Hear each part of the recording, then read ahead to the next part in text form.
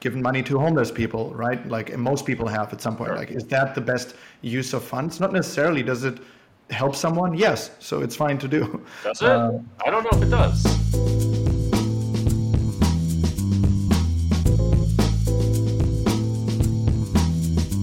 Hey everybody, so today on the podcast I've got a little bit of a blast from the past. He's certainly blasted, and he's in the realm of rockets blasting off, I guess. So he won over 18 million from live MTTs, and he's won who knows how much more in cash games as well. He did a bit of both, and he co-founded Reg with Liv Bowery, which is Rational Effective Giving.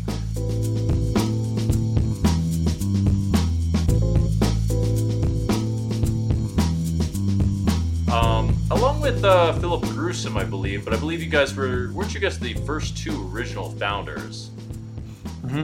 Yeah, it started with Phil and me doing just like a matching challenge where we were raising during Bahamas 2014 for two organizations, and we said, hey, we'll double it. Before we get into that, I just want to throw out, because people like to know a little bit more about why we should all listen to you. I mean, you were in control of, you raised in the first 2 years $1.5 million and got the attention of some really big names. Eventually, Elon Musk himself, and potentially had the capacity to shift, billions of dollars, towards positive causes. And also, I do want to I thought I was referring to you and Liv Bowery. I'd like to hear the story in a second of how this happened, because it really is a big thing. A lot of poker players did donate, and I also considered supporting it myself, although I understood you guys. There's a bit more to the story, but why don't you tell the story again with you and Philip, and was it you two, or was it Liv that actually created this thing? So we all came together. There was also a fourth person, Stefan Huber, who kind of initially introduced me to the now often hated effective altruism, which has initially informed my philanthropic thinking quite a bit. Anyhow, so Phil and I wanted to do a matching challenge because we got into philanthropy in early 2014 during Bahamas. And we wrote out a post, but our English wasn't that great at the time, and may still not be as good as of others, obviously. But so we asked Liv to help translate it from our German English into proper British English. And as she was translating it, or rather improving, she got curious about what this thing is that we're raising for, and immediately got involved. So she was there from the beginning, but not for the initial matching challenge. She's about the whole prospect of it all. And certainly it sounds really appealing to myself, because a lot of giving is in fact irrational. If you get to the core of it, you can see irrational sides of it. I want to talk a lot about that, because I personally was led in certain directions for where I went with rationally applying stuff in it. But it is a bit of a complicated debate of where I think it's often complicated, but I have my own beliefs of where's rational to give money to, and depends on how you look at a lot of things. I believe it can be solved. I really do. Even though usually my intuition's right about these things, but I'm not that educated on it. It turns out that charity and giving actually is really complicated, and creating positive impact by itself tends to be complicated.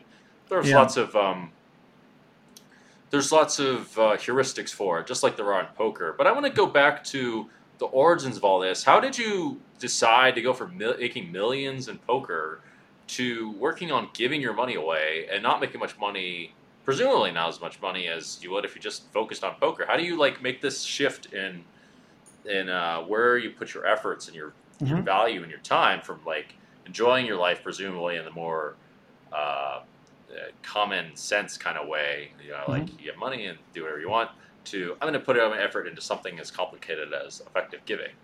I really want to know how that all started. Yeah, I want to quickly just comment on the rational part as well that you mentioned. I'm a bit more careful with the word. I think people can give for many reasons, and one of them is to fill some inner preference one has, or because they want to feel good, or because they want to help avoid the issue in the world that their parents maybe suffered by. I think it's not irrational to do that. It's just that if it was the case that the giving that one aims to do has the goal of helping most people per dollar spent, then I think those things apply of let's be quantified about it, let's use the scientific method, etc. And then the Sure. rational or effective approach, I think, makes sense. Otherwise, I think it's fine. And I do personally also give to, like, I mean, I've given money to homeless people, right? Like most people have at some point. Sure. Like, is that the best use of funds? Not necessarily. Does it help someone? Yes. So it's fine to do. Does it? I don't know if I it don't know. does. I think it's hard to imagine that it is destructive to them. I don't know how effective it is. It maybe the primary thing it does is make you feel good for a moment. It can be I don't have a strong destructive, but I want opinion to on talk a bit. I mean, I want to talk. This is a conversation for a little bit, but let's talk about like Right. poker, making money, making those dollar bills to helping people. Yeah, so I was playing poker from about 2010, I think, as a full-time thing. And the thing about poker is that it does provide some entertainment value, but in the end, it's a very self-serving pursuit, right? Like relative to even a software engineer at some company, you're usually developing a product, and then a bunch of people use the product, and you helped a little bit with it. It's like, okay, you've contributed to society or whatever you want to call it, or to civilizational progress in some way. Whereas with poker, I had a lot of fun playing it. It was kind of something where my light gambling addiction, as Doyle says, just found a game that he can beat. I think it was Doyle. And yeah, that applied to me as well. So it was incredibly fun. I think it does provide entertainment value to people. It's kind of small relative to other sports though. And it also definitely teaches you a bunch of valuable ways of thinking. There's no doubt around that. But I always thought that the impact on civilization is kind of small, and I always wanted to do something outside of just focusing on games. So that's why I was looking for what to do. And as then in 2013, through Stefan Huber, I stumbled on philanthropy that tries to be effective and kind of use the scientific method in figuring out where to give money rather than not use it and just do an emotional giving approach. I just was really into the idea of combining the two things, and that's why we started Reg in the end, because it allowed for still playing poker for the next years. I didn't want to stop, but also I was spending probably, depending on the year, between 20 to 35% of my time on Reg and the rest on poker. And that allowed kind of for the years of 2014 to 2019 to get some experience in another way of having output in the world as well. And then during COVID, I initially just played 2 months straight, as many did, because the online games were nuts. And just like won a ton in the first month and then lost it all back and was at perfect zero over 2 months roughly. And looked at it and just get that feeling again of, wow, I've just spent like 12 hours a day, 55 out of 60 days playing. And there's just, I had an experience. That's what I had, right? That's, if you didn't get what you wanted, you got experience. That's kind of what I ended up with. And then I just looked out into the world and what else do I want to do? And had an opportunity where I was teaching some people from Bridgewater Poker. They were teaching me economics. And through that, then I was more interested to do something else than poker. And then an opportunity came around where I had already paused playing poker for a few months. And then Elon was looking for some advice with his foundation. So I started advising the foundation first, and then over the next 1.5 years, took up various roles in the end, leading the strategy and grant analysis at the foundation as well. Okay, well, congratulations. I think that I actually was not really, I didn't realize that poker had much to do with effective altruism, but I think it actually has quite a lot to do with it, as it turns out, although it's not very obvious. I got to things in a little bit different of a pathway, but yeah, I mean, definitely I've felt the experiences of feeling like I've wasted my time, but I believe that that's actually a little bit of a delusion. for a couple of reasons. Mostly because like it's part of like kind of the bigger picture. Because you still like the process of learning Luscious is just another version of variance in disguise. Is the way that I look at it. But personally, what really hit 100%. me By the way, was I didn't mean to say that it's a waste of time. I am very, very happy about having spent 10 years in poker full time, and especially having done so during the age like in my 20s. It's like, when else do you want to travel the world and be free? Do you want to do it in your 60s? It's better to do it in the 20s or 30s. And as you say, like, so many valuable lessons I learned from it that I wouldn't have learned, and you wouldn't have learned, if we just worked in like at a bank doing some financial analysis of whatever insurances. Well, yeah. I mean, poker in many ways it strengthens the muscle of critical thinking through a lot of incomplete information, which is very much applicable to the real world. I view it as sort of like a training ground towards real world problems. You start dealing with people, which, for the most part, or nearly 100%, I would say, are essentially like probabilistic machines. This might be a bit of a controversial view. I wonder what your view is on this. But like, if you do something, a probabilistic machine. Well, yeah. I mean, like, you could view it as that, except you don't have the assigned probabilities. This is how I generally. Not everyone functions 100% like this, but it's damn near close. I think, especially a lot of people. I think I would split between what is my like knowledge, basically the epistemics of the situation. That is probabilistic, probably, but the ontology, the reality of the human, is probably that they're not quite a probabilistic machine. Would be my take.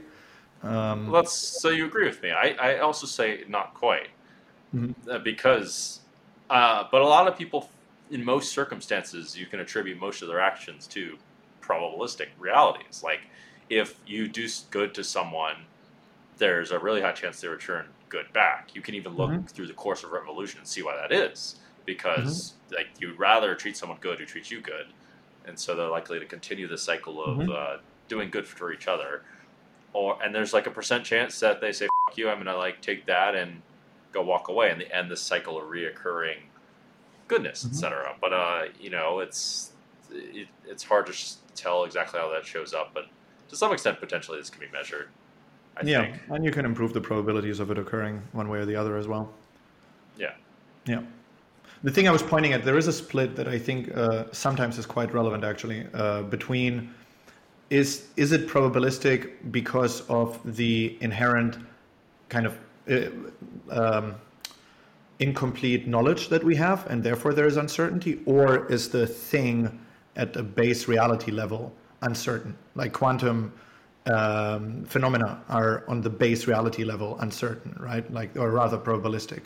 Well, or they occur with different weights in many ways, depends on which theory you believe in. So I think, go ahead actually. No, so that's why I think that our perception of a human is and their actions is often probabilistic, but I think it's mostly because we don't have sufficient knowledge. Where if we kind of ask them the right questions, then the uncertainty goes down, right? And then it can nearly become deterministic as well.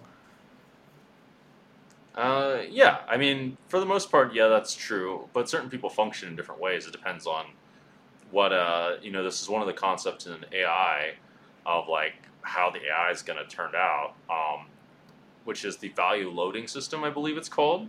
And in people have different value loading systems, and a lot of people have a high value loading system in belonging, which makes them much less likely to think in ways that deter against that. I mean, it's pretty easy to see this. It just basically means a lot of people follow the pack, and this makes them much more deterministic if they keep doing stuff like that. Yeah. But I think ultimately, you're kind of right. Is that there's parts of humanity or whatever being aliveness is that virtually cannot be deterministic. They just probably are going to come from the guys or people, or women or whatever, that don't care that much about like going along with the crowd. That's what I think. Mm-hmm. Yeah, I agree that it's funny that you pointed out the main value to be belonging. that's kind of my slightly sometimes controversial take, is that people, but I suppose it's not that controversial. It's actually quite clear that people more optimize for belonging and connection than truth or something. I was thinking exactly the same thing. I mean, this Yeah. is one of the reasons why, we see in the world today where, especially in Western world, where it's a bit scarier to tell the truth, and there's all this like parabolic downside or whatever, and a lot of society is kind of taught to like give lots of white lies and Mhm. things of this nature, but it ultimately still causes all kinds of problems throughout. I mean, I've noticed it myself; it just drives me crazy. So that's why part of the reason why I built the podcast is I just can't stand it. It's like I gotta do something, yeah, I mean, it's understandable because through that lens, if you value belonging, which makes sense, like if you don't belong to a group, you're kind of screwed in the real world, especially really complicated real world, and telling the truth too much pisses off a lot of people. Not I everyone, would but actually pisses off. say that we're less screwed today than kind of from where our desire to belong has evolved to exist in the first place. Because now, if you get ostracized from one group, like the internet is so large, you can find whatever, create whatever belief system you want, and you'll find someone who believes it, right? Oh yeah, You'll find some that's a fair Facebook point. group. No one uses Facebook anymore, but apparently 3 billion people still do. So I suppose people do still use Facebook. Well, so as traveling in many different places, there are cultures, by the way, that absolutely do tell the truth, even in situations where people assumed that it was just totally default not to. They'll like tell you point blank in like Eastern Europe or Israel or whatever, like what the truth is. But the whole way their culture works is different. Or in India, for example, like a lot of things work very differently there. Like dating, for example, is one of the biggest ones. And then just the Japan way is the people do opposite, business right? is quite different. Huh?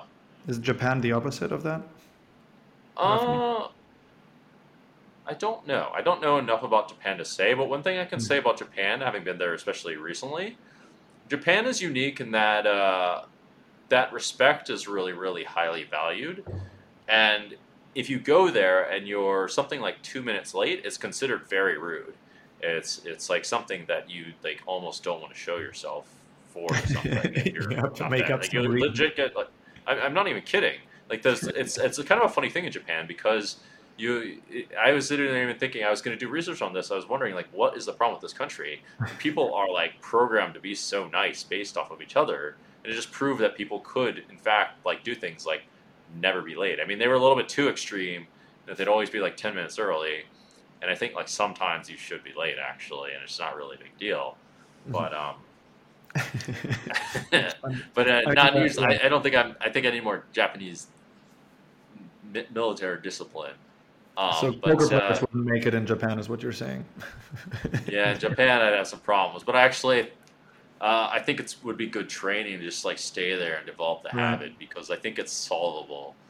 But anyway, I'm not sure about Japan, but definitely in those cultures, in the Asian cultures, it's like more likely you don't want to be so. Typically, you don't want to be so confrontational, but this is less true of China, from my experience. Hmm. For some reason, China has a much more complicated history. But in a lot of Western cultures, I can say that it looks as though creating enemies or making people dislike you, at least on the surface, will hurt your ability to succeed in the long run. So they like do this thing of like not telling truth in order to not be disliked, is my personal theory in like London and Los Angeles, and they want people to like, yeah. I mean, it's a bit more manipulative in these kinds of places, but Yeah, or at totally. least not losing sights on the long term anyway. What's your experience like with dealing with the people in effective altruism? Have you found that the same lessons from poker carry over? Have you found that these people to be good to deal with? I would think. Well, I want to hear what you have to say. What's that world been like compared to the poker world? Yeah, so I lived in London for the 2010s basically, and then I moved to Oxford in 19, 20, 21, and in large part to live closer to the effective altruism community that existed in Oxford. Well, it also existed in London, but in Oxford were some of the kind of like focal intellectual points of the EA community. So Bostrom, Will McCaskill, etc., lived there.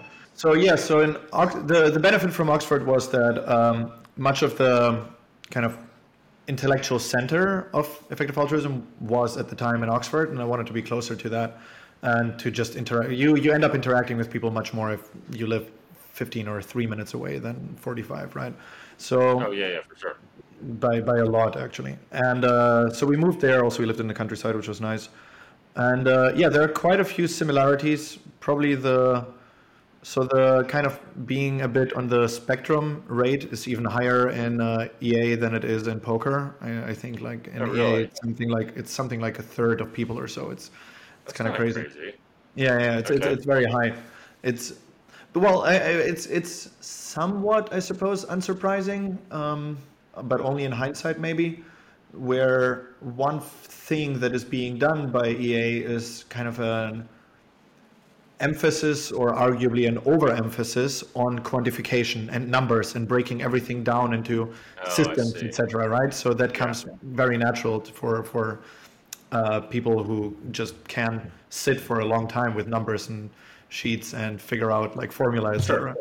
Well, a lot of the aliens kind of traits do exist in the, in the spectrum of like the whatever's out there. By definition, autism tends to be on the other stuff that's not necessarily relevant to like how we developed as like, animal society or whatever it is. By the way, another funny thing is that I don't agree, by the way, with the utilitarian view 100%. I think there's lots of truth in it with the moral. Okay, let's get into that a little bit later. But one thing I want to mention is it turns out there was some studies in autism, and it turns out a lot of them actually tend to be much more on the pure side, an egalitarian kind of view of like looking at things, which I found to be interesting.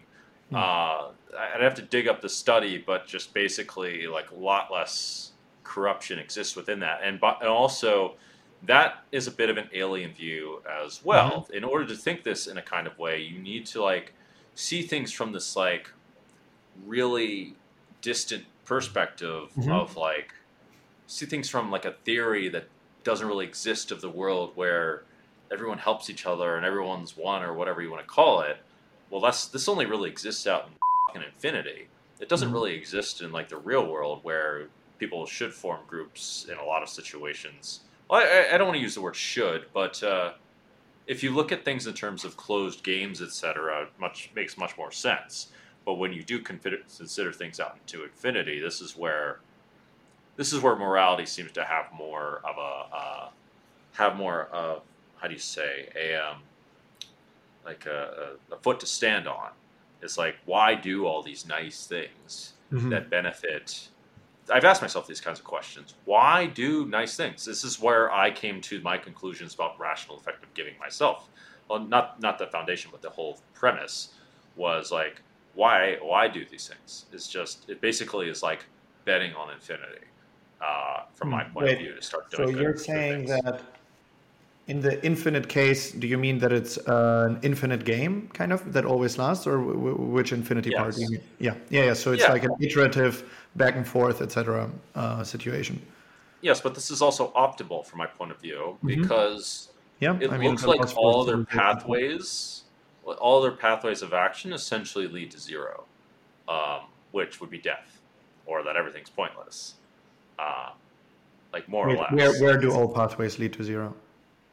Well, when you start taking actions that do things that are short-term beneficial, it begs the question, like, Oh, you mean that you get a much higher payoff if you're focusing on the long term when the long term is very large? Yeah, the only hypothetical payoff that's the largest possible is actually infinity. The ones that bet on infinity, where it suggests something like infinite virtue. So I'm kind of in two minds about this because I think infinity is just such a weird thing where it's unsurprising that things become very different when you multiply by infinity, right? Like then you do get very different values. And I'm not sure that that's fair to do. We're not even sure on infinity in the first place, right? Like we don't know whether the universe will last forever. Like presently, our current understanding of physics says that we'll end up with a heat death in 10 to 100 years or so. And then there will be no interaction ever anymore of anything. Who knows? Maybe then the universe reforms or something. But like our current understanding says that there is no infinity potentially. Also, we don't have anything smaller than the Planck length. So the size of it, it's like discrete at the bottom and finite at the top. So again, it's not infinite. So it might turn out that it is not discrete at the bottom and that it does last infinitely long. But I think the reasons to not use infinities, especially in moral reasoning, are pretty strong. Also because most of the time for you get away with saying like 1,000,000 years or something like this, which is the average lifetime of a species is like 2 million effectively years. Infinity. But yeah. Exactly. Like for much of the math that you're thinking about in that example, where like your immediate short-term action of eating the chocolate cake versus something else, like does have higher payoff already if you look at 1,000,000 or so years. And then the people that claim that, hey, you're doing a wrong thing, which I think is justified by using infinities, wouldn't make that statement.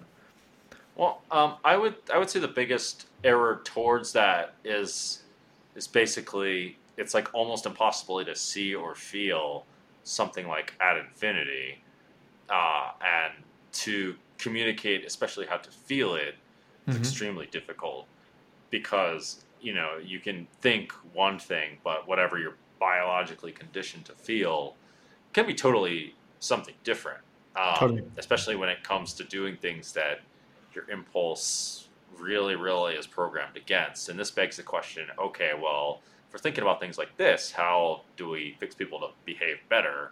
This opens up a massive thing, which is what I'm personally more interested in working on. But I understand you have different things that you focus on in rational effective giving, like particularly against really high security risk type things for the population, such as virus control and other kinds of things where people are naturally not likely to view these as large risk, but actually they really are, especially with like the power of technology increasing. Do you want to expound on that?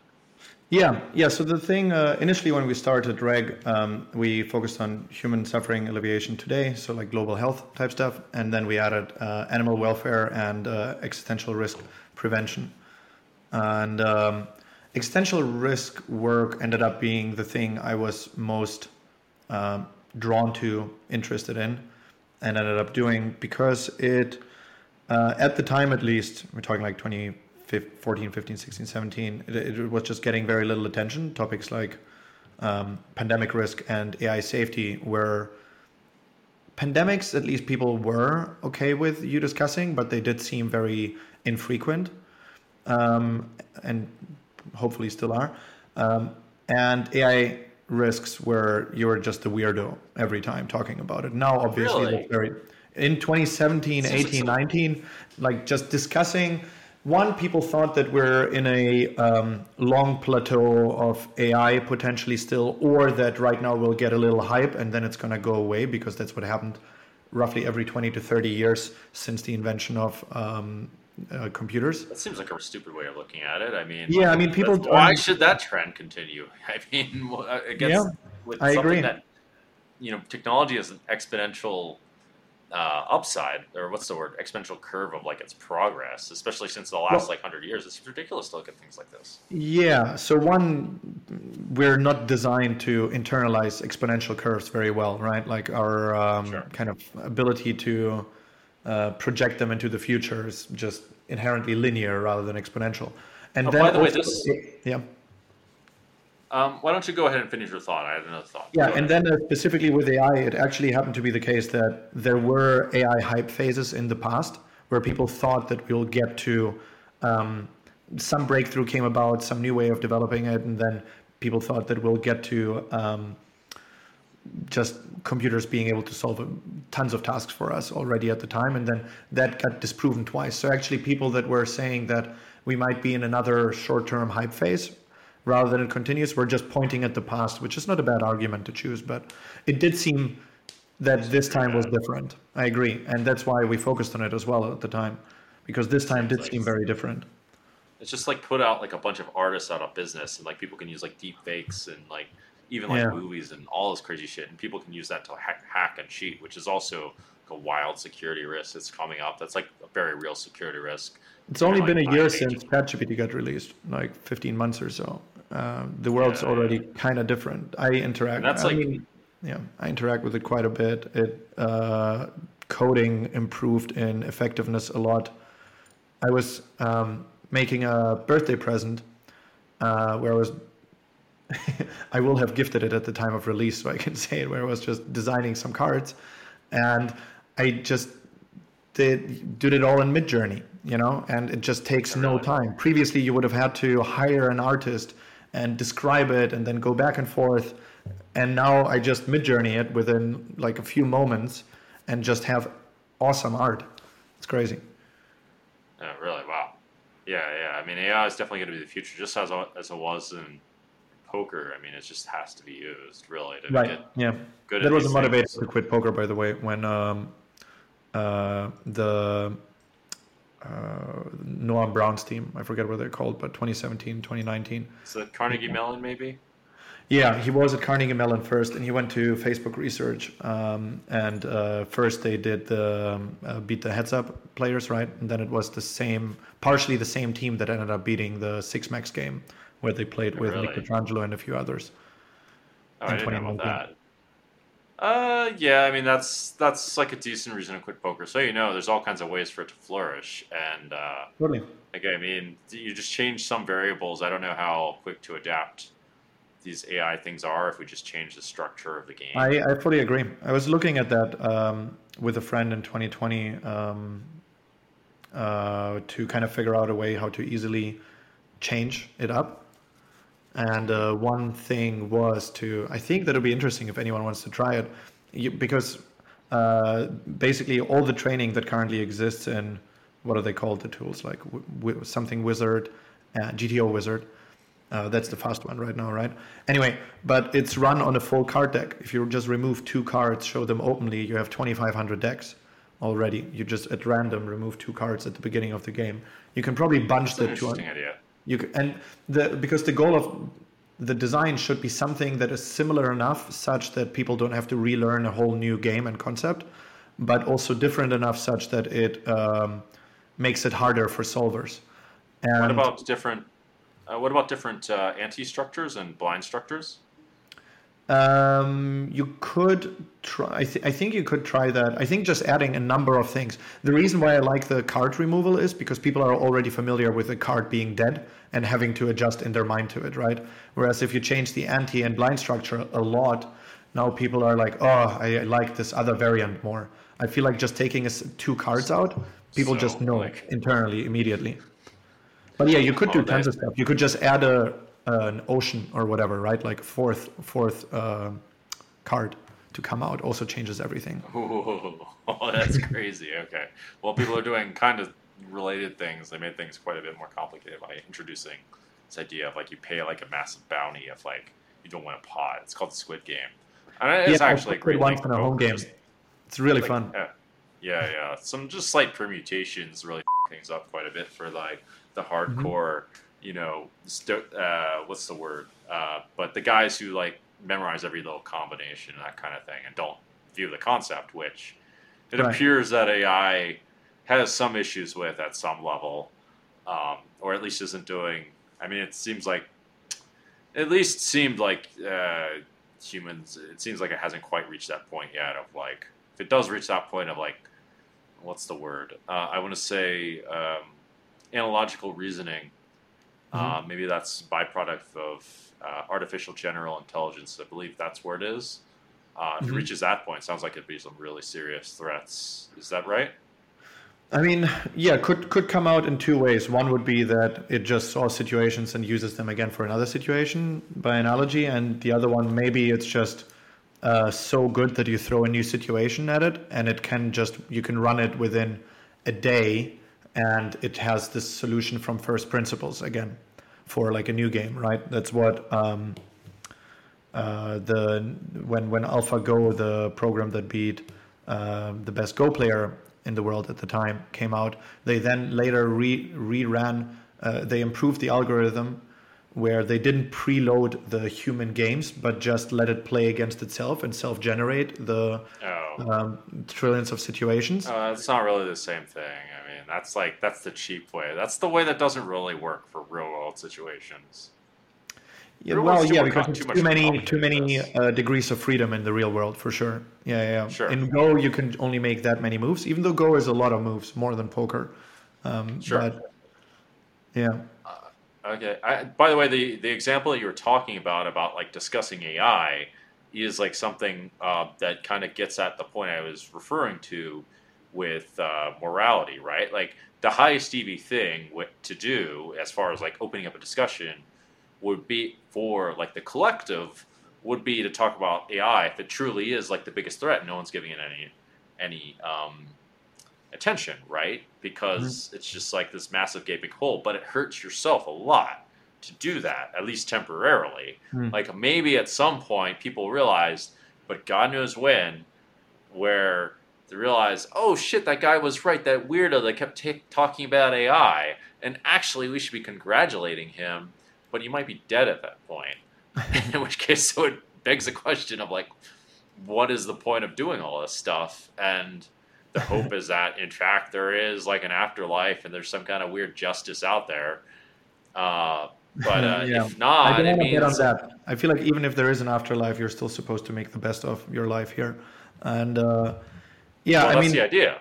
Yeah, you don't want to be it's funny that if you actually, I'm not saying that we did at all avert the bad things, but it's like this idea of like, oh, I went into the time machine, I went back in time and I killed Gestafelstein or something. It's like, wait, who did you kill? It's like, I don't know who you're talking about. It's like, damn, it worked. But now the threat also disappeared, right? So that might happen with AI. But currently a lot of people are paying attention to AI. So it's not right. It's not the case anymore as it was previously that anyone mentioning AI risks is seen as a weirdo, because prior it was a lot premised on the idea that AI is just not going to be capable enough within the future. And now it's very clear that it's capable, but now people also think that, well, the benefits outweigh the negatives. And for what it's worth, I also think so. The benefits of AI will outweigh the negatives. It's just that it's such a high variance path. There are so many incredible benefits, but also they are there because it's so insanely powerful and it's going to be integrated in our lives so much. So that also has the potential of the power running out poorly, where it ends up being very bad. And I just want to make sure that we kind of avoid the bad path, or help at least think through how we get there to avoid that, because then we can reap the amazing benefits. I think the world will be so much richer in experience and wealth and everything with AI than without. I have a couple of thoughts on this. I think part of this is a little bit of a trap, because so another thing is, it's a bit of a trap to keep chasing, it's done in a bit, but to like always like aim for the value of what's better and better, in spite of other things, in spite of something like truth, for example. Mm-hmm. If it's forfeited at the expense of that, it will eventually lead towards a bit of a collapse of a bunch of issues, I think. But the biggest thing is that the way that you feel is adjusted, because it's always relative. Like, it has to, even if it continually accelerates, I guess that's good, but it then begs the question of like, how is it going to continually accelerate? I mean, even if we're all injected into the metaverse, we would just get adjusted to that metaverse, and then that would become the new reality, because everything would be defined relative to each other. So yeah, like, I see what you mean. So you're making the point that we'll basically kind of hedonic treadmill, like we'll always get used to the new thing, and if our happiness or satisfaction or meaning or whatever is built on comparative stuff rather than absolute, then that's not going to be that relevant for the total. I'm not quite. I think the comparative part is large, but I don't think it's the only part. Basically, imagine a world where everyone just has their legs just hurt all the time. It's just everyone's legs are designed such that they're in actual pain, not such that the brain is tuning it out, but such that you actually experience pain all the time and you're not walking, etc. I feel like that, I mean, obviously that's not a proof, but I can't imagine that that one is in total life satisfaction no worse than the world where everyone is like physically extremely healthy. It just seems like there are some there is comparative stuff, like comparing your like wealth to your neighbor or whatever, but there is also, I think, some hard truths, like how often do you get pain neurons firing in your head, like the fewer pain signals you get, the better. I think that one is a hard truth. No, that's true. Or like how many moments of pure awe do you experience, right? Like everyone had something where they were so in love with someone that it was amazing, right? And it's like, okay, do you want to have that experience once or 10 times? 10 times is better than once. Sure. Oh, yeah. No, it should get, in the case that you gave, it should get diminishingly bad. But of course, like, what is hell would be defined by as, more than that. It would be like, it would be things getting, actually, poker actually can kind of simulate both heaven and hell to a fair degree because it requires an element of unpredictability. The best possible situation is where things get better overall on average and unpredictably so. But if you take out the element of unpredictability, now you get rid of elements. You probably get rid of like a feeling like of awe. Like you can't really feel awe if like you're going to get pizza every fucking day, right? And even if you like pizza, I actually agree with that. That sounds cool. It sounds very true to me that you do need unpredictability, because the moment of surprise is kind of relevant for experience to be novel in the first place, and probably you need constant new bads for hell and constant new goods for heaven. Yeah. I mean, these are basically the kind of pathways to get to where I decided to go to for my own like personal route towards effective altruism. Is like, what's the point of anything? If like whatever, it was just this guy, Fyodor Dostoevsky, even like said like you can justify any evil if there's no afterlife. If there's no infinity, rather, or some variation of infinity, a million years or whatever. That was like a big thing, was like putting into all these thought experiments. And actually in the topic of AI, they started to like, play with this idea. I was actually reading a book Liv Boeree was suggesting of super intelligence, where they started to play with the idea of like different value loading situations. And I think that a lot of people don't realize that basically their value, the values that they've loaded into the mind, however, through their experiences or however it exists or through their genes, are what dictate all the differences in like what's quote unquote good and bad from the cultural significances. And this kind of gets at an important point in the theory of good and bad. I do not agree that it's 100% relative. I think there's a way to solve it actually. But yeah, by the way, with the Russians, don't forget, like the Russians make many very depressing arguments. That doesn't mean they gotta also look a bit at like where they live. It's always fucking cold and difficult, and I want to just go back into my little hut and hopefully I can warm myself. It's then you'll also write depressing literature. I think that's also where that's also kind of indicative of the way that the environment has kind of shaped their source of beliefs to right. Or their ways of like looking at things in terms of value. It shapes their values to a degree because like they, as a through population, have like oriented to be rewarded more towards not really expecting highly of things and blah blah blah blah blah. And so it leads people to be a bit more cold. I mean, it's just like the bias of like that whole generation to a degree. I would personally say, but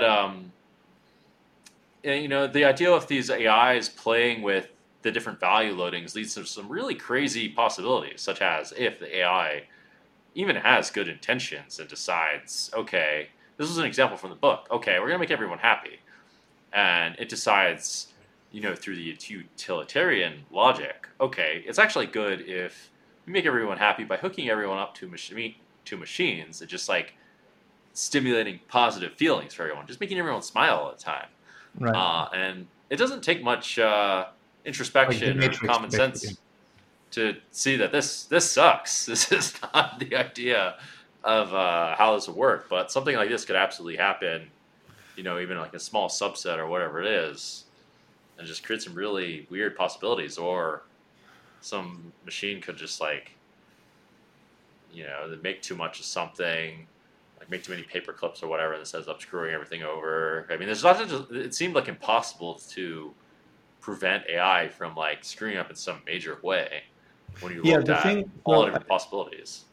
Uh, uh, the thing you describe is kind of one can look at different categories of risks. And at the time, so if you're at superintelligence, I think that came out in like 2015 or so, people Hmm. were quite concerned with the idea of rogue AIs. So you create the model and implement it into the world, and it ends up doing what you didn't want it to do. Like, for Sure. example, you wanted it to create happiness and it just like found some hack around it, because the whole reason to use AI in the first place is that it's going to consider strategies and tactics that you might not have thought of, right? That's what being more intelligent is, at least one of the things it means. Anyway, Yeah. so, and then it ends up doing something that you wouldn't want it to do. So, well, you should have written your code better or like used better data sources or something. But it's like all in the category of rogue AI. And it doesn't even have to be that it goes out and wants to destroy humans. It's just that it does something that you didn't want it to do in the first place. But then currently the thing that people worry a bit more about, or like a less kind of sci-fi lens to take, is and we can see it already with now the powerful large language models that are being used, is we are currently starting to implement more and more AI use into, for example, right now you can edit emails with it, and you already use it to edit emails, right? Later you might have it write emails once it's good enough at that, where you just like give it a short prompt. You can already do that, where you give it a short prompt and it just writes the email. Not everyone uses it for it yet, but inevitably it will become better at doing so, and you will feel like it's more effective. So if you look a few years ahead with that, then you will basically integrate the model that is designed for one task or a variety of tasks into more and more areas of your life, and it will probably over time be in the executive position in a lot of parts of the economy overall. And at that point, you'll probably not be able to turn it off. So the thing that people used to always give as an argument against any worry is that, oh, you'll just like turn off the AI. But have we, like we see now that social media is kind of bad. We haven't turned off TikTok even in the US. We've seen like teen depression go up.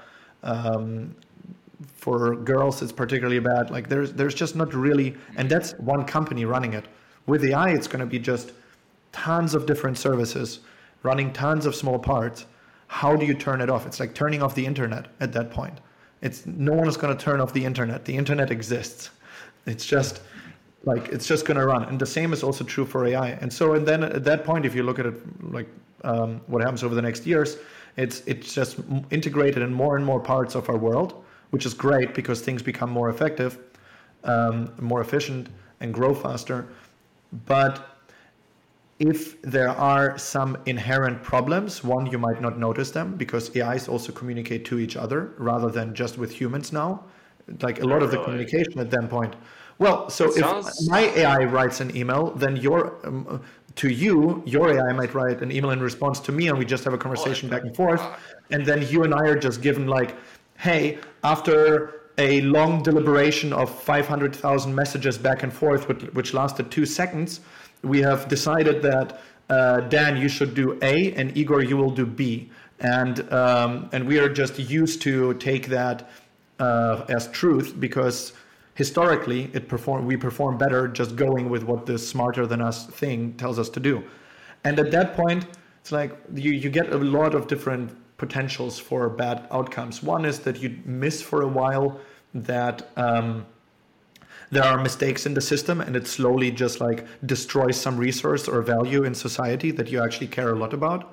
Or you could have like evolutionary effects then between the AIs, where like the AIs that are all competing with each other in the economy they then start going through something akin to evolution, where they probably also write themselves to improve themselves. They probably want to have more space, and they might fight wars against each other. And then if we're the secondary species on planet Earth, then yeah, how do secondary species on this planet perform when we fight a war? Not so well. So like, it's more about our war. Anyway, I just wanted to highlight that because there are a number of worries around AI, but again, I think the total amount of upside that's the world I want to live in for sure. The one where we have AI everywhere and it functions well. I mean, you do want to live there. Yeah, for sure. I mean, someone said it, I think correctly, is like, if we, just imagine like the potential for good or like for happiness.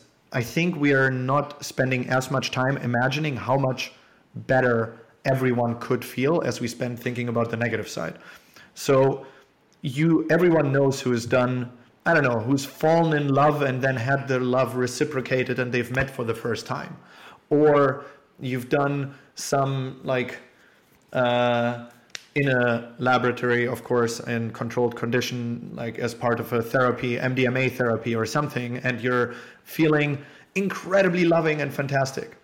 Like, those experiences are much better than the day-to-day life, but that could be the base, I think, and then you could have much, much more above it, where like you're just creating art on a like snip of the fingers, basically, ease, and it's just fulfilling to you at all times, and it has massive variety, etc.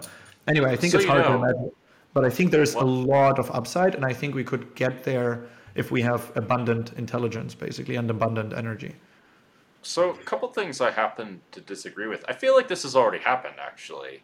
In fact, in Western world, I think that a lot of people have not realized that, in fact, they are wildly perceiving the way the world works in their own like bubbled lens. In fact, there's something called what was it called? There's like an acronym called WEIRD. It refers to Western educated, independent, rich, and what's the other one? Like democratic societies, where they just don't function like normal societies, really. And it's partly because modernization has just like brought like every desire to our fingertips a lot, where it gets to the point of like, oh, like, why do we need to feel discomfort at all? And it gets to the point of like where, this gets back to the value loading system of, if we value pleasure so much, it makes these values of things like loyalty, for example, or even valuing truth, because truth requires some negative things to exist. If you're always searching for pleasure, you bury the truth. Yeah. By the way, I'm not sure. I feel like truth is it. I don't know. I mean, at the same time, as we were talking before about the people valuing belonging above truth, and kind of that EAs are doing more of they're more on the spectrum, poker players as well. You and me a little as well. I would assume you consider yourself also a bit there. For you, it's easier, and for me as well, to like the ratio of truth to belonging is a bit probably higher on truth than to other people. And yes, I think I've noticed that, especially in poker. Actually. Yeah, and also for people on the spectrum in general, I think like it's easier because the value of truth is higher, right? They're just saying a thing honestly, because why else would you say something else? It's like, why do these words not mean what these words are supposed to mean? Because you have to, yeah. I mean, I do understand why, by the way, people do these kinds of things, but I think they're just deluding themselves. I mean, this is my personal view. But basically, I just think that this leads to a lot of like games being played that kind of ultimately cause lots of pain. Let's put it like that. And I mean, I see why they're doing it, but it's very short-sighted, is my view. Yeah, I agree. I mean, I see why people view this as socially intelligent. No. But I really agree not. that it's short-sighted, and that's why I also agree that valuing truth highly doesn't have to necessarily lead to pain. It's actually like my perspective and that of many people is oh wow, it's maybe a short-term discomfort for long-term benefit is kind of how proven to be wrong usually is, right? It's short term. Yes. Overall, you benefit from it, except if you're in your dying last 5 minutes or something. But Yeah. Well, that's where. so therefore, why would you feel pain at all then about it if it's just short term and net positive overall? So that's why I think you can actually have truth as an kind of optimization function as well. It just happens to be that we right now value other things more. But yeah, also on because you were going about the different values, I think pleasure, like what is it, like just pure hedonic pleasure, like okay, maybe that's I don't mean to describe that usually when I talk about it. What I more mean is whatever anyone personally defines as their happiness, which might be Sure. full, like mega meaning, very low in personal happiness, the ability to give all the time, or belonging, or whatever, right? Like in the end, we all have slightly different preferences among these typical domains, but the thing that should be enabled more with less scarcity, which again is enabled by more energy and more intelligence, which is due to more AI. Through that, we should then also have more abundance of all these things, so more ability to live out kind of our preferences. So maybe just one's preferences is the kind of most higher category thing to describe them. Sure. On this, I do agree. I want to say what my perception is on this, which is so this basically this all comes from how people have loaded their values, and they can actually be changed through various different experiences. Like the neurobiology can be changed. I mean, this is actually what yoga and breathwork does. It changes the neurobiology of like how your nerves interact with these kinds of feelings, so that you deal with stress in a better way. This is what they do, which is, I think this is really compelling evidence of like, how did they know to do this like 5,000 years ago? Maybe something was up. I don't know what though, but it just seems very striking to me that meditation and all these sorts of things do in fact change these things. They didn't have a phone, or they didn't have many distractions to. Oh yeah. I mean, that's a very good point. In truth, they didn't like. They may not have reached the true point of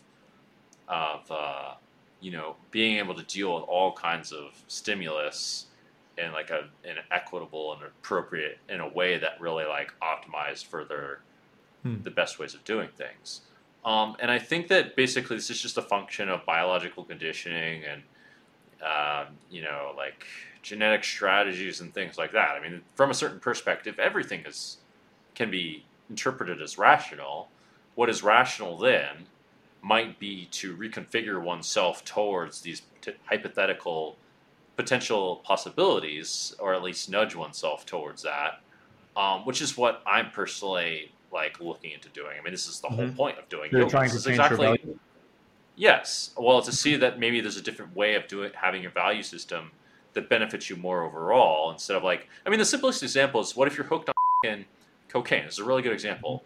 The high that you get from cocaine and the down that you get from not getting cocaine, in this isolated perspective, it makes sense for you to go get cocaine.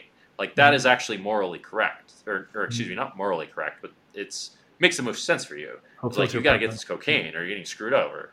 But this causes all kinds of problems in the rest of your life, where you might realize maybe there's a better way of like not getting drugged up on cocaine. And I'm just like basically saying, well, everything's kind of a drug in a way, unless you're using things for pure healthy possibilities, in which case then it might make sense to pursue the possibility that those healthy possibilities are in fact better.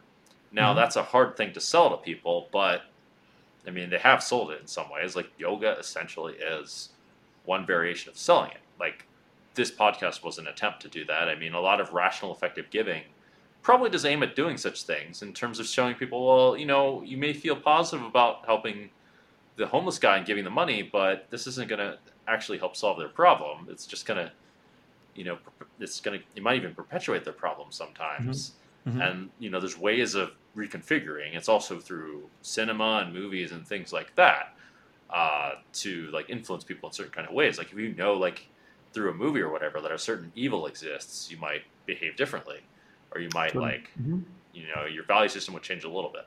Anyway, But Yeah, I you can think this, definitely change your value system. Like your value systems probably change anyway, a little bit over time.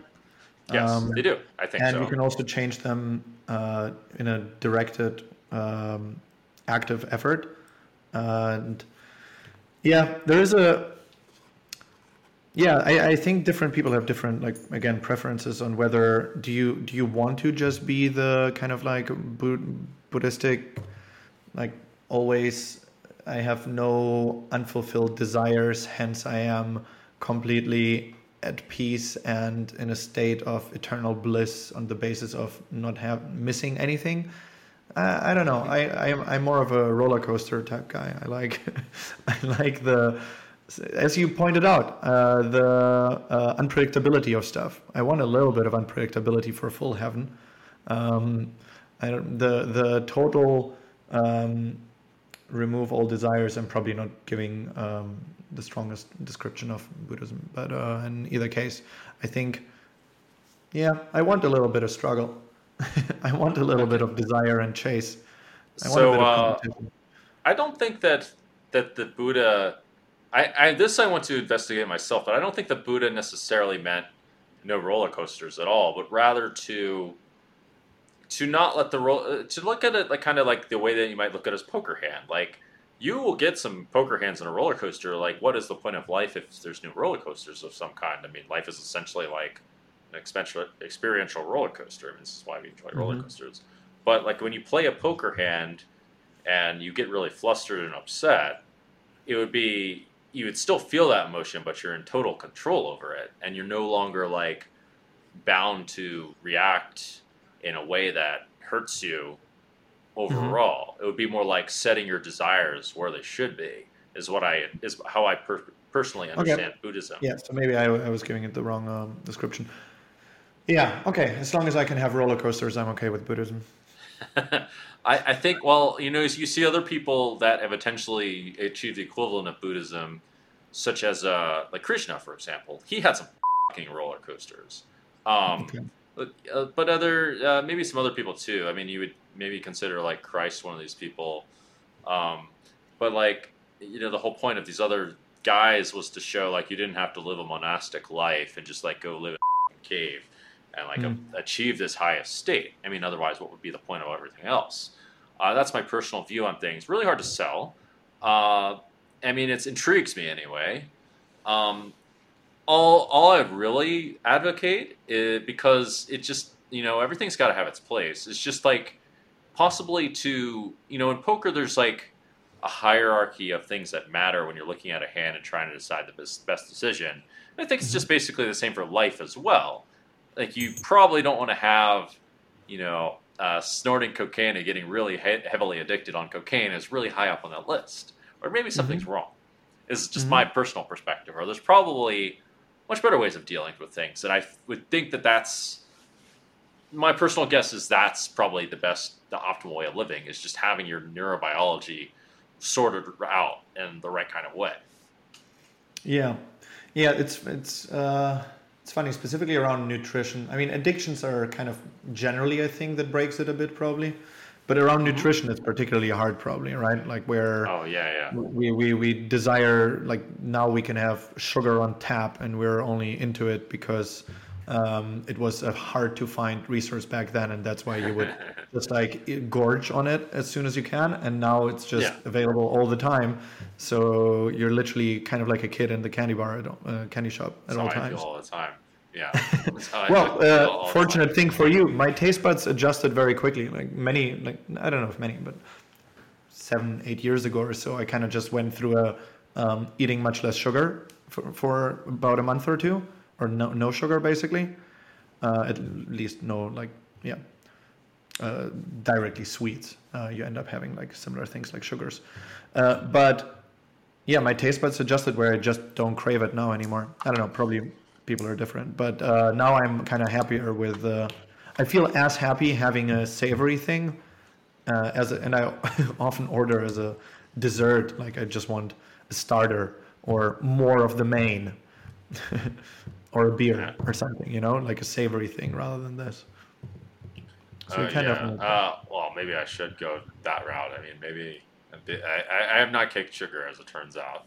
Maybe I Well, really should. kind of combines Huh? multiple things, right? You can do the 1 month like yoga style, being okay with this unfulfilled desire of yours, just noticing it and letting it pass, while also improving your taste buds. Maybe I should. That's not a bad idea. I almost did it How for about doing it for a ayahuasca, in month? fact. February, just February. February More is like even the March. shortest month of all. I'm giving you the easiest possible month as an option here. It would be March. It can't be February, as it turns out. But I am looking into that precisely. What sugar plans do you have in February already? Uh, it's more like I'm just doing stuff in February. But as a matter of Okay. fact, one of the things I've looked into is the idea. Like I think the whole modern society is hypersexualized. Hmm. That's another one of those things. But that's another discussion. I mean, there's lots of examples. I mean, apparently, like a teenager these days has seen more women naked than like by like a factor of 1,000 times or some crazy amount compared to all his ancestors ever. Until the whatever the 1980s or whatever it was. All this stuff is yeah, I mean that's a big one. We should talk more about Reg and your involvement with Elon Musk. It sounds like you really like the stuff behind Reg and the kind of research you're doing for him. So yeah, the idea of Reg was to find places where the dollar goes further within the area of philanthropy, right? And for that, we used many other organizations as kind of our guiding light on figuring out what these effective charities are that we were then recommending to poker players. So, and that's kind of a similar thing that the Musk Foundation also aims to do. And then there are like a set of beliefs about the world that we also shared, which is why it made sense, which is that well, one, you should focus on like having higher bang for your buck. Two, that you will find those places if you look at the medium term future, so something like the next 5 to 50 years rather than today, and that you should look at places that are currently neglected as well, or where you can make a relevant difference on the margin is what matters. So it might be the case that something has already $1 billion of funding, some area, but actually its scale is so large and they're going into a totally wrong direction that maybe small amounts of money can still be helpful. But usually it's the case that the more money an area receives, the less impact you will have, right? Diminishing returns basically as well. Yeah. On spending the next $1 million. Anyway, so like there were a bunch of things that we believed between the Musk Foundation and Reg, and that's why I ended up working at it. Yeah, it makes quite a bit of sense. I mean, it just applies the concept of like, why when you go into this idea of like more and more, why not get more pleasure? Why not also do more good? I mean, when you look at this concept of pleasure, it seems that inevitably you have to get to the concept of doing good because For what it's worth, I wanna just tag in here saying that the doing good is definitely a much broader category than philanthropy. So you can do a lot of good with for-profit businesses, obviously, as well. oh, I know, yes. Even like Matter of most good fact, happens via for-profit businesses. The way how I've seen philanthropy for a while now is that if you can do a task or project as a for-profit business, probably in most cases you should. yeah, I think so too. Sometimes you though have externalities. So something like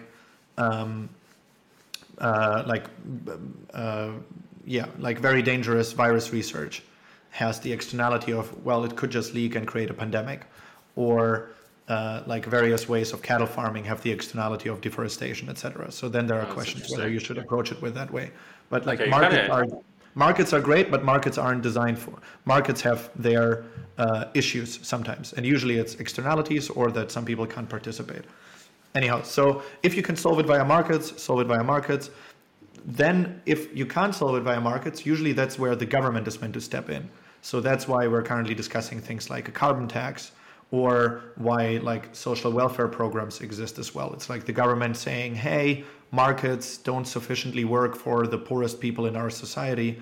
They can't really contribute with their capital or their labor. So therefore we will kind of take away from there and give it there. So that's where the government usually steps in. Or because of other issues. But sometimes markets aren't designed for it. The government is blind to the issue. And I think that's where philanthropy should be stepping in.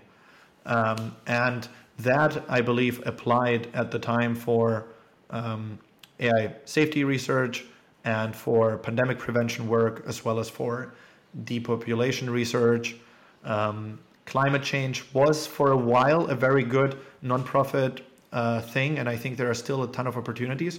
But actually, climate change is now slowly becoming a valuable for-profit pursuit as well, right? Where you can have decarbonization efforts of various size as a for-profit business. Even though that's kind of still like in between. Does it really work as a for-profit? It's unclear because there is uncertainty of whether you can have carbon capture work that well. And there is also, the timeline is so long. For-profit businesses don't like having the profit be in 30 years, right? Or in 20. They want it to be ideally in 10. And non-profits and governments have ideally those longer timelines where they're okay if the benefit happens in 20 years. That's usually one factor. Yeah, that's pretty interesting. Actually, you answered something I've been wondering about, which is where does nonprofit even benefit or make sense to apply in comparison to profit? Because a big thing that seemed to be the case is that, you know, if you give too much and help too much in a certain way, people become dependent on it, and it actually does more harm than good, even though it has good meaning. And it's actually better to get people to be independent in a lot of situations rather than get them to have short-term help. But that's, I did not know that about that. Well, do you see any role in poker players, especially, or like the whole concept of poker playing in this? I mean, do you think there's like a major role for poker players in rational, effective giving, or do you think it's better suited for like the academics and these guys that are running, what was it, effective altruism? Because I heard actually there's some issues with that too. As fun of tons of issues. Seems like So one, I think poker players their minds usually are very well designed to solve all sorts of difficult problems. So theoretically, I think, or we are pretty well suited for a variety of tasks because we can think against the grain. That's kind of how we train our mind to be. And also we're training our mind to have a psychological element. So that's good for dealing with people, etc. I think there's a lot of potential. The difficulty for most poker players is, can you work for someone else? Because we're all used to working for ourselves, right? And can you do something you might not enjoy that much for 3 months in a row or even 12 months in a row? Because sometimes doing a project requires doing a relatively boring task for a long time. So those are two questions. It's like discipline and working for someone else, loss of authority. And then one needs to decide it. But otherwise, I think the minds are very well fit and still among the most kind of like the best problem solvers, I think, that I've met. And then on EA, EA has pretty similar minds in many ways, and but it's definitely more conformist than poker players are. Really? But also EA had a bunch of other issues. Like, I mean, obviously the whole thing around SBF happened, even though my take there is that, I mean, one, definitely EA like pushed him as well, but he was also pushed by the whole world, really. Like the guy was the darling of the US and of every like published paper for like the year 22 and 21. He was like described as the next trillionaire. Sequoia wrote this article where they basically went down on their knees and, you know, to him. There was just a lot of hype. And the other point I would make around that is, it's like, okay, it's kind of weird. It's going to be pretty controversial, but I think it's pretty damn weird that there is an area which has historically been seen as too do-goodery, or like just like, oh, it's all these people trying to do good things. No scandals, or like very tiny. The scandals are like, hey, this guy has inappropriately addressed some person, or they have sex parties or whatever. Those are the types of scandals. That's EA. And then there's an area that is crypto, where there are frauds happening like every month. There are many, many massive companies, massive billionaires that turned out to have done illegal things all the time. It's just like the name of the game. Not the name of the game, but one of the names of the game. And now one guy from here goes here and does a bad thing. And then these people are all like, this is where the bad came from. It's like, really? What the f***? How did you do this sleight of hand? I don't even quite understand. Because he claimed he would, in the end, give it all away. It's like he's donated 100 million or so out of a net worth that self-reported was between 10 billion and 100 billion at different times.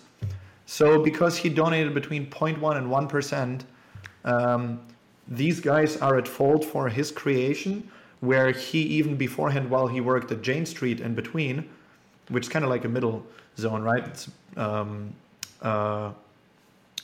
trading company, hedge fund. Anyway, so there he didn't do fraud as far as we know. And then he went to crypto and started doing fraud. So there is an aspect of his mind having been bred to be the type that would do bad things, for sure. And EA has a part in that to play, without a doubt, due to the like naive utilitarian focus sometimes and the quantification focus, etc. But then the environment is also responsible a little bit. Like he didn't do fraud in Jane Street. As far as we know, he didn't. As far as we know, he didn't do it before. And then he starts doing it in crypto. It's like, can we make it such that crypto doesn't allow for frauds to occur as easily? Not via centralization or something. I'm not suggesting that, but anyhow. Yeah, that was one of the things. But EA definitely has a role to play around SBF, 100%. And they have been like doing a lot of soul searching. I think it may be best for EA to kind of change quite a bit. And I think EA has done a mistake that has also led in part to SBF, which is EA has assumed that it is now an answer to all sorts of things in life, like all sorts of problems. But in fact, it is not a framework that applies to whether going out and doing like gay rights protests in the past were a valuable thing to do or not. Like EA just doesn't have a framework for it. It's not good at answing those questions. Right, that does make sense to me. That's kind of the... Yeah. That's Also, kind of EA shouldn't be applied in your daily life. Like you like, are you gonna treat your loved one that you're with and just like quantify every interaction you have with them and try to find the best bang for your like time spent? Like directionally maybe, but are you gonna quantify it? No, you fucking weirdo, stop it. Just human it up a little bit. Anyway, so I think I think EA has kind of overstepped quite a bit, and that in part has led to SBF, I think. And it, in either case, has overstepped. And I think it should stay probably presently in the domain of the things it's good at, which is quantifiable near-term giving, and also identifying problems like pandemics and AI that other people aren't looking at yet. I think that there's a bit of an error in like the logic of EA, where, and I think this is one of the biggest issues with utilitarianism, is that it doesn't value something like free choice enough. And I had to come around to this conclusion myself. I probably thought a lot like an EA person at some point also. Not to mention, when you start, like, there has something to be said for quantifying every little thing. It begs the question of, like, okay, well, you're putting energy into quantifying things. What about this? And instead of just enjoying things. And, like, if you're going to quantify every thing, what's the point of life again?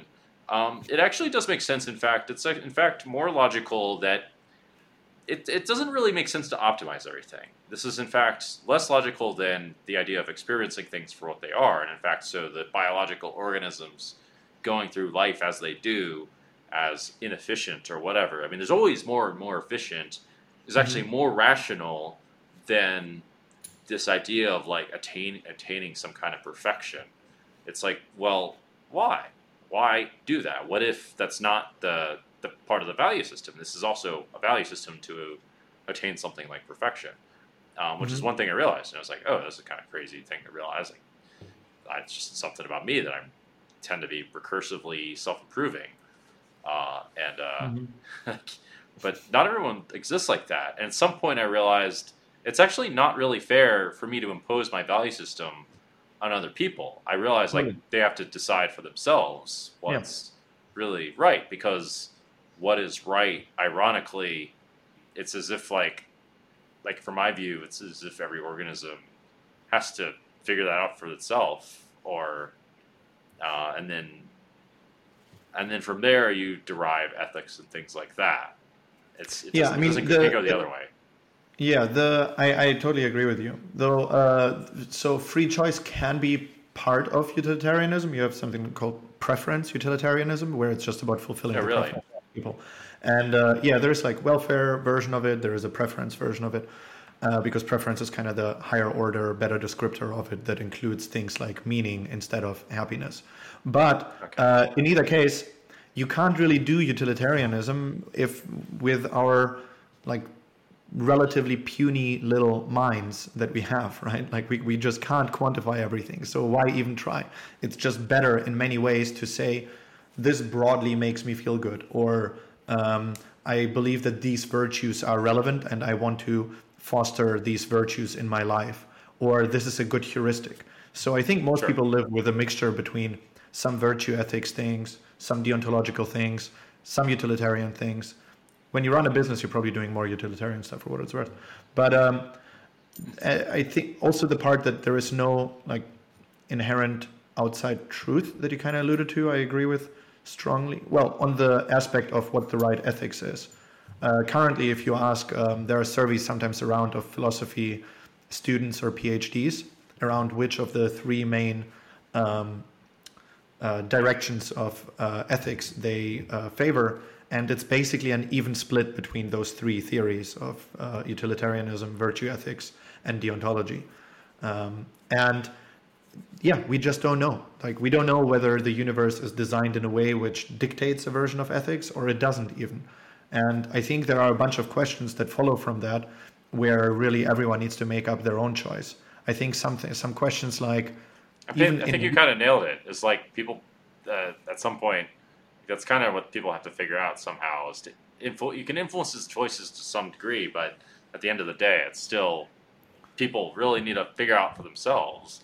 You can't force the decision. So that's why with Reg, in my view. Huh? Yeah, and with Reg and I think the good parts of EA, I think what it does is not tell you specifically that is the only thing you have to do, but to, for example, say you're into animal welfare and you want to help, and you can help for the same amount of money, for like $1 million, you can save 1,000 cows or 1 million chickens. It's like, well, do you value one cow more or 1,000 chickens? Different people will have different answers, and we don't in fact have a like truth-based answer of like how we should value their experience relative to each other. Probably at one cow versus one chicken, you would rather save the cow. At one cow versus like 1 billion chickens, you would probably rather save the 1 billion chickens. And stuff in between is just murky. And like we can look at how big is their brain size or how many neurons do they have, but that's not really a good answer because there are different ratios of pain perceptors. Does pain even matter, or is it more about well-being? We just don't know. So I think like what we can do is give you the numbers. Hey, you can do this one charity which achieves that much good for that amount of money, or this one which achieves this much, and now you choose. Yeah, I more or less agree. I mean, I think you can present all the facts, and people can have the decision to assess based on whatever the facts are or not, or go with whatever their choice. I do think that really free will of sorts, from a certain perspective, I mean, everything is like more or less. One thing I realized is that from a certain perspective, things are more or less inevitable, but there is free will under that. I mean, they're not exactly inevitable, but the rough conclusions are, because of like the way that you can say emotions work, whatever it is. But like, do you think we also have the sufficient I think we don't have sufficient knowledge to make it actually computable. So like even if some things might be deterministic or inevitable, it's like can we find out? Make it computable. We're kind of to so. an interesting thing. I think it was Bostrom who said that it's not that human minds are so incredibly advanced and crazy good, and that's why we're building AI, etc. But rather the perspective he gave is human minds are the minimum viable thing to create technology in the first place that can create AI. We're like sounds right. barely smart enough to do stuff, you know? So sometimes with these questions of like, oh, can we compute it? It's like, well, we can't, but maybe it is computable, just not by us. So we might as well treat it as if it's not. Yeah, it's not, for sure we can't compute it. It just seems as though like, I mean, your willpower like averages out at some kind of point. If you start pushing yourself in different directions, it averages out, it fizzles out or whatever, even with like variability of like X number of things. I mean, people are still going to follow their own same consistencies at the end of the day and even develop in relatively, well, not even a relative thing, but in ways that can be, that kind of work out to some variation of inevitability. It's kind of the same with poker in that, you know, that like there's all kinds of like nonsense that happens in between, but if someone has an edge, it happens. Like it, or if someone has the tendency to evolve. Right. Huh? It shows up over time. Yeah. Yes. I mean, you can look at a lot of different things like that. It appears that that's true. I mean, a lot of it turns out that many people had their like, or even in history, there's many like events that were effectively inevitable. These major events, but there's variability in between, such as like there was this, you know, people had their various like India had its own Leonardo, for example. I forget what his name was, but other sages and other societies had their own like, you know, world movers at like a relatively predictable frequency, interestingly.